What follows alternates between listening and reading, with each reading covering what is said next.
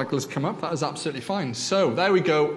Well done, everybody. I think the one thing to learn is it's the big Asda steps, all the way over there. Not these little mini ones by here, but good try. Well done. So anyway, what was I saying, just by way of introduction? So come next Sunday, Emmanuel. Let's hear about our apostolic partnership with him, all he's doing in Rwanda, Uganda, in Africa, all these different places where he's helping train leaders, plant churches, and we are partnering with him in all of that. Rich goes out there, Gordon goes out there, Jim's been out there in the past. So he's just full of wisdom and insight. So I think it'd be really great to hear from him. Anyway, this morning then, we left off, if you remember last time we were in John's Gospel, and it feels like it's been a bit of a while. Apologies, I've been sick. I had that sick bug that was going around a couple of weeks ago. But we left off mid-conversation, if you remember, hearing the Pharisee Nicodemus's interaction with Jesus at night time. So we're going to continue then with their chat this morning and see how Jesus once again points to himself as the answer to all of Nicodemus's and ourselves, by virtue, confusion. Jesus presents himself as the answer to all his confusion. So let's read, if you've got your Bibles. Otherwise, perhaps it'll be on the screen. Sorry, Matt, I didn't tell you beforehand. John chapter 3, verses 9 to 15. John chapter 3, verses 9 to 15. So we're mid-conversation, and Nicodemus goes on to say, "How can this be?" Nicodemus asked. "You are Israel's teacher," said Jesus, "and you do not understand these things? I tell you the truth. We speak of what we know, and we testify to what we have seen. But still, you people do not accept our testimony. I have spoken to you of earthly things, and you do not believe. How then will you believe if I speak of heavenly things? No one has ever gone into heaven except the one who came from heaven, the Son of Man. Just as Moses lifted up the snake in the desert, so the Son of Man must be lifted up, that everyone who believes on him may have eternal life." So then, let's see from the Bible how Christ has come from heaven to bring God's revelation to us, first of all. Jesus said, again, just to remind us, the first 3 verses, "I tell you the truth, we speak of what we know, and we testify to what we have seen, but still, you people do not accept our testimony. I have spoken to you of earthly things, and you do not believe. How then will you believe if I speak of heavenly things? No one has ever gone to heaven." Sorry, I lost my place then. "No one has ever gone into heaven except the one who came from heaven, the Son of Man." So, a popular common belief within most religious systems throughout the history has always been this idea that someone or some people have always ascended into the heavens in some way, shape, or form, and have received or learned some kind of special revelation that they pass on to their followers or their disciples or anyone who would hear. Or a person has just received something, or someone has come down from the heavens and they have received some kind of mystical, supernatural knowledge or information. They've had some kind of insight or heavenly enlightenment that no one on earth knew before. It's some kind of truth, more often than not received by, say, an ecstatic experience of some kind. And a well-known example, perhaps some of you may know, others may not, is a guy called Joseph Smith. Joseph Smith, I'm just picking him. There are a whole history of our world examples, but he was one that came to mind because it's just very obvious and clear. Joseph Smith, he was the founder of Mormonism. the Church of the Latter-day Saints, Mormonism. His claim was that an angel called the angel Moroni visited and appeared to him in his home in New York State, and that he gave him some kind of golden plates. We don't know what these looked like. They could have literally been golden plates, but what on them was inscribed some kind of heavenly revelation that was in addition to the Bible, what ended up going on to be called by Joseph the Book of Mormon. And in it, it explained how a portion of Israel upped and emigrated to America, and therefore how America is the chosen people. It's got to be America, isn't it? It's the only place that would ever happen. But he had an angel, and an angel came to him. It was a heavenly experience. It was a divine interaction, and he received knowledge that no one had known before, even after the completion of the Bible. Another example, just while I think of it, is the Buddha. Most of us here would have heard of the Buddha, and most of us would probably know his story generally. The Buddha, although he didn't start a religion intentionally, he pursued what we know as enlightenment. He sat under a tree, he meditated, so he didn't go anywhere, but knowledge, divine knowledge came to him about how to receive enlightenment, to be in such a peaceful state that you are totally satisfied and at peace. And then those were developed into philosophical and religious teachings. Either way, one person received something by way of an interaction, another person entered in a meditative state to receive what we hadn't known apparently before. However, the bold claim of Jesus of Nazareth that the Bible puts forward to us is that he alone has seen and only he alone has known ultimate truth. The truth of reality. It's just him. Jesus went even further, and he outrageously asserted, what we've just read in these passages, that no one has even gone into the heavens to receive the truth about salvation, which is what this whole text is talking about. This whole conversation with Nicodemus is ultimately about, how can I be saved? No one has done that except for the one who originally came from heaven, Jesus himself. Jesus is basically saying only he knows and gives the truth that comes from the Father in heaven, because only he is God who came from heaven as a man. Jesus has come from heaven because he is God who has put on human flesh. No one else and nothing else. So for me, I don't know about you, it's a sobering reminder, I think, because it encourages us when we read that to consider always in our discipleship and our walk with the Lord to be discerning, if anything else. It's a refreshing reminder, as I said, that Jesus is the answer when it comes to life and salvation and faith. It's encouraging, I think, to be discerning that whatever we hear or anything that we hear that would have a claim to have received additional, extra biblical knowledge about salvation, about the way to be saved, let's test that against Scripture. Let's put that to the test against the Word of God. Because as far as we're concerned, Jesus, who is himself the Word of God, his testimony about how to come and know him and through him know the Father, our Creator, is all collected in what we call the Scriptures, the Bible. So whatever we hear, particularly anything to do with salvation, any new person with a new thing that wasn't known before, to say, actually, this was missing, or actually, there's this difference when it comes to being saved, or we didn't know this before, and actually there's this thing you need to do, or this place you need to go to, or this thing you need to know, and then you'll be saved.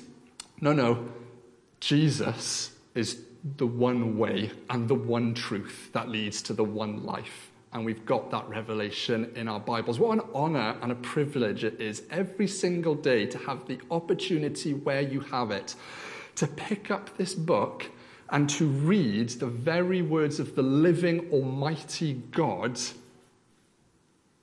I'll just leave it there. That didn't sound like it was a completed sentence, but that can be completed there. That's fine.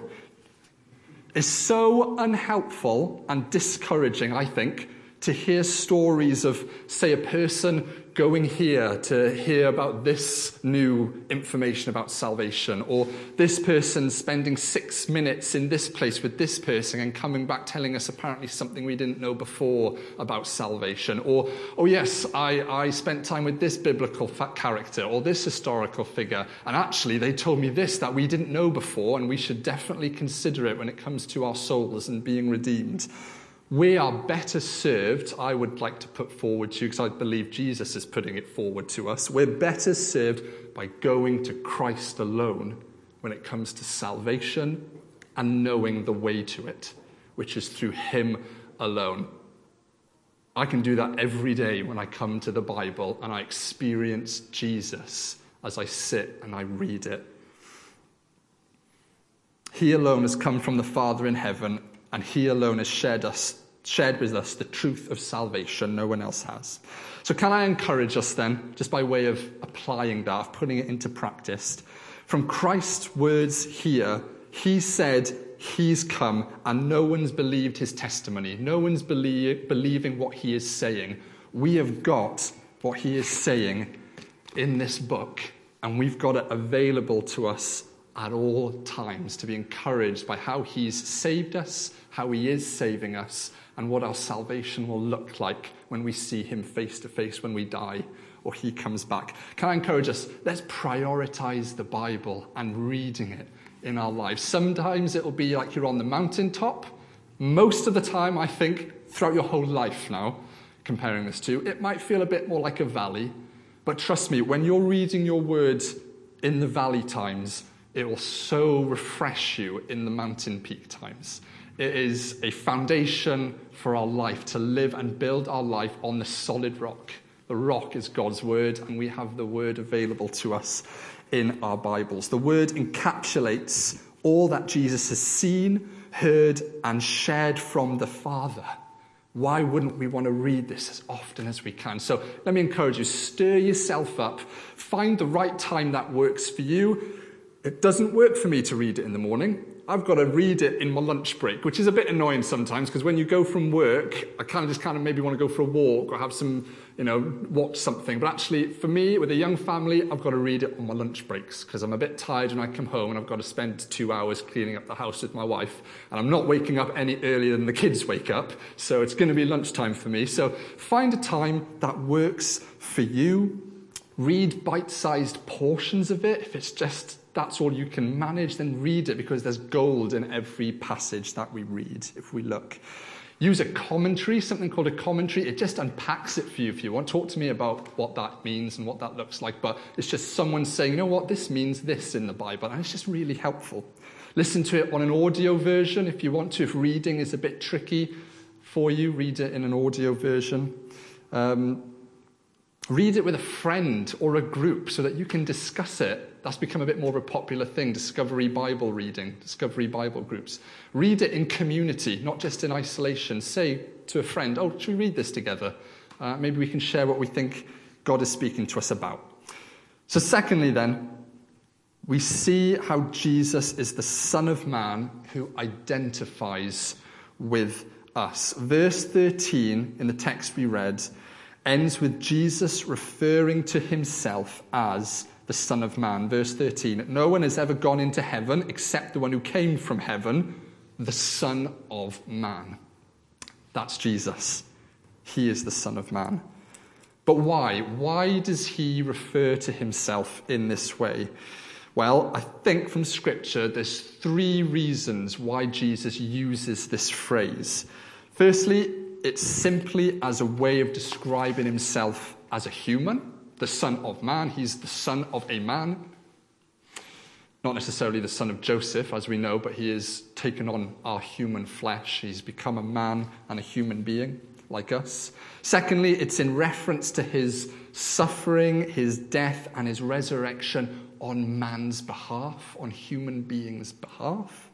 And thirdly, in connection to someone called Daniel, the prophet Daniel, for anyone who knows that book in the Old Testament, who prophesied about someone like the Son of Man, who would come first as Messiah and Savior and come again as judge to judge the living and the dead. Daniel didn't necessarily specifically know it was Jesus of Nazareth, the carpenter, but he knew he was one like the Son of Man, a deity, the deity who took on human flesh. That was the extent of Daniel's understanding, possibly. But in all three uses, there's always a connection to us, you'll notice. There's always a connection to us when Jesus refers to himself as the Son of Man, the Son of humanity. He's one of us. Jesus is like me. Jesus never sinned.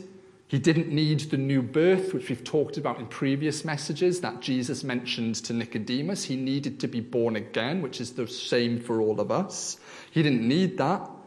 But Jesus did know and does know our weaknesses and our need for new life. Jesus knows what we need. He's the answer to Nicodemus's and our problem. So he identifies with our struggles, our needs, our temptations, our pain, and coming down from the Father, he gives us exactly all that we need. Himself alone. Jesus alone is who we need in our lives. Think, unless this is just something that I've experienced, of course, but think of maybe some of your relationships. I think most of the time romantic, but it can be friendship, it can be a family member. But I think when I've looked back on my previous relationships, and I do believe it's a common thing just in society in general, we tend to project those whom we really feel connected to or we relate to, I think. We tend to project something of our insecurity on them. I think maybe, not to be disrespectful here, but maybe those who are younger, maybe those who are a bit more immature and starting out in life and, like I said, romantically doing the whole dating game, it tends to be more of an issue, more of a problem, but it's across the board. It can be so many of our experiences that we project our insecurity into that relationship and unrealistically expect our issues to be resolved by the person we're in a relationship with, we're in a friendship with, who's our boyfriend, our girlfriend, our wife, or our husband.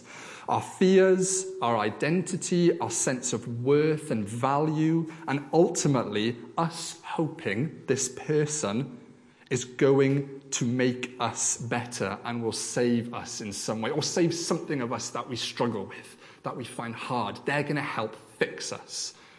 That might just be my experience. I can remember friendships, particularly girlfriends, where there is just that sense, isn't there, that they're going to fill that hole. They're going to help me out. But in reality, the truth of God's word is that Jesus is the only one who can fix any of us.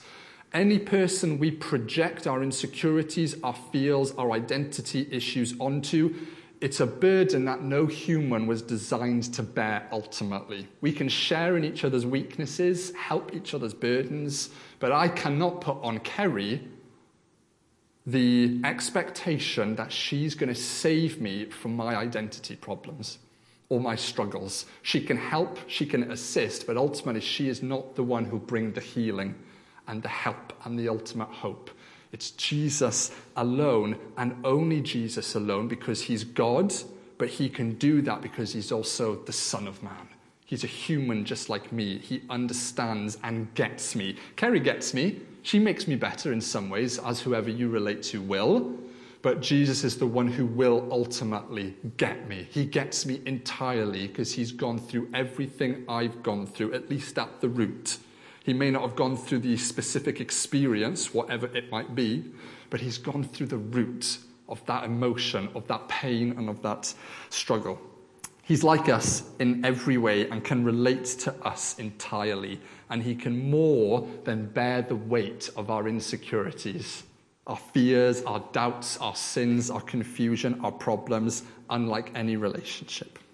So then how do we respond to that then? One way is by taking the Lord at his invitation and boldly going to him in prayer, warts and all. I was chatting to Mohammed earlier, actually, because we're doing this thing at the moment, if it's okay to say, where it's a great experience for me, and I'm loving it. Puts more time on my week, but it's okay. I'm translating my English into Persian and Farsi for the sermon, so you guys can understand a bit more. And he came to me and said, "Wart. What is this phrase, this English idiom, warts and all?" Learning curve for me, I was like, oh yeah, you guys wouldn't necessarily get that. So I explained it a little bit and just unpacked how, in a fairy story, those witches, we can say that in church, those witches are usually written and described as having warts, isn't it? They've got a big wart at the end of their nose. They're ugly. They're a bit disgusting. We don't really want to go anywhere near them. And I was like, oh, that actually works, because that's like us on the inside. We feel like that sometimes. We feel we've got ugliness in us. We've got rejection. No one wants to be near us or come to us or get to know us. We feel there's an ugliness in us, even when we know Jesus, sadly, which isn't the truth. But we feel that way. And what Jesus is saying is, come to me, warts and all. Bring your ugliness. Bring what you think is ugliness, which I love and I invite and I welcome. And come to me in prayer and lay it all bare. Lay it all bare right at my feet. Let's carve out time to continue praying to him, as I'm confident we all do so as we're able to. But let's do it laying it all bare. Forget the frills, forget the smokes and bells, whatever that means for you. Forget the flowery language. Come to him, warts and all. Lay it all bare. Come to him as a wicked, ugly witch that you feel like you are inside. And let's be honest and ourselves when we pray. Let's just lay it all out. Let's express our grief, our pain, our confusion, knowing that he sympathizes with us, but more than that, he empathizes with us. He's not just going, there. He's going, I understand. I've experienced that. I've been through that. I know what it is to feel that way. He loves to listen to us as a good father does his children. God's a dad who loves to listen to his kids when they climb on his lap to chat about what they're going through. And it's the same for us. And just secondly, before we move on, let's carry that same attitude into our interactions with each other as well. Let's be real with each other and not fake. I know it's hard because it takes effort, maybe. It takes intentionality, but let's always be trying to get past the, hey, how's it going? Great, move on. Sometimes that's all we can do because a lot of us are busy on a Sunday. But let's push deeper into that, and where we notice, where we can see it, let's say, how is that going? How are you doing in that space? Or tell me more about what you just mentioned, because it looked like you're struggling there. Can I pray for you?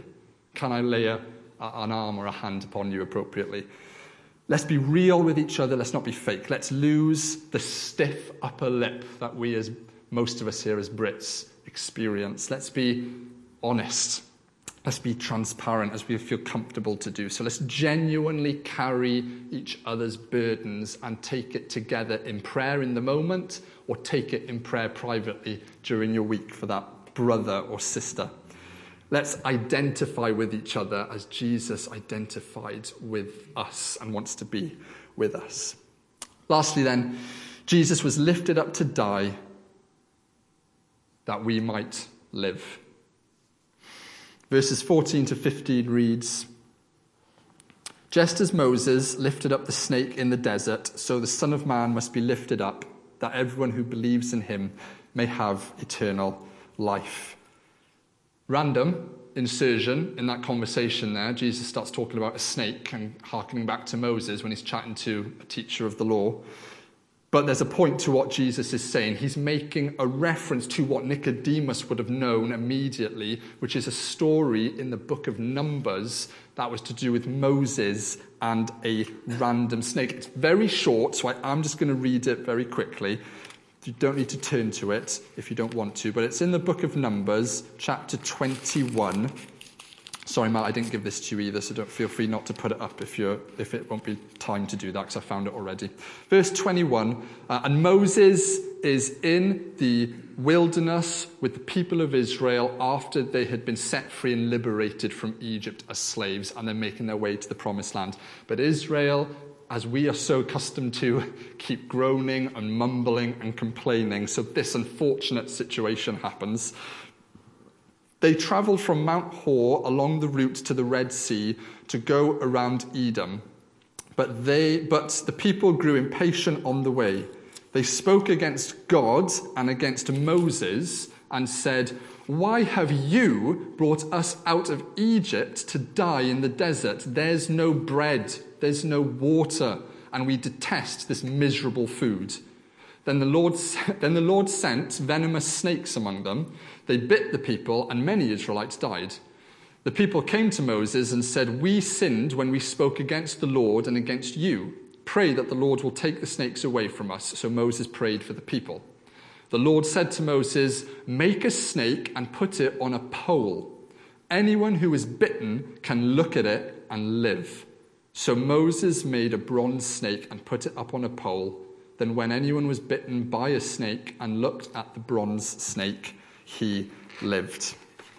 There's things in the Bible that are called types. It can be a person, it can be a thing, it can even be an event. There's types of Jesus, there's types of Christ. So when we read a story like that through the lens of the New Testament, as New Testament Christians, when we look back at that, we can think, that's a story about Jesus. That's telling me a story about what Jesus did, even though Moses and the Israelites didn't quite know about it at the time. But we have all been bitten by the serpent called Satan, whether you want to accept it or not. Our first father, as we've looked at previously, that Jesus mentioned in Nicodemus's conversation, was bit first, along with his wife Eve, when he succumbed to Satan's temptation to sin. And that venomous poison, not physically, but it did result in physical death. Ultimately, that spiritual poison has spread through Adam and has spread down through human nature ever since. So each and every one of us are born with a defect. It's a sin defect. It's a spiritual defect. It's a poison running through our spiritual veins. We needed an antidote, just like the Israelites did for the snakes in the wilderness. They got a bronze snake. We got a bruised Savior. They got a bronze snake. We got a bruised Savior. They got a bronze snake put on a pole, which ended up being an idol, unfortunately. Later on, they ended up worshipping it. We got a bruised Savior who was hung on a cross and who we rightly worship going forward. He's the cure. Jesus is the medicine to our problem. As the poison Israelites had to look to the bronze snake on a pole to be healed, so we must look to our bruised Savior, Jesus Christ, who hung on a cross for you and for me and for everyone. Looking to him, believing in him, trusting in him, and dying with him.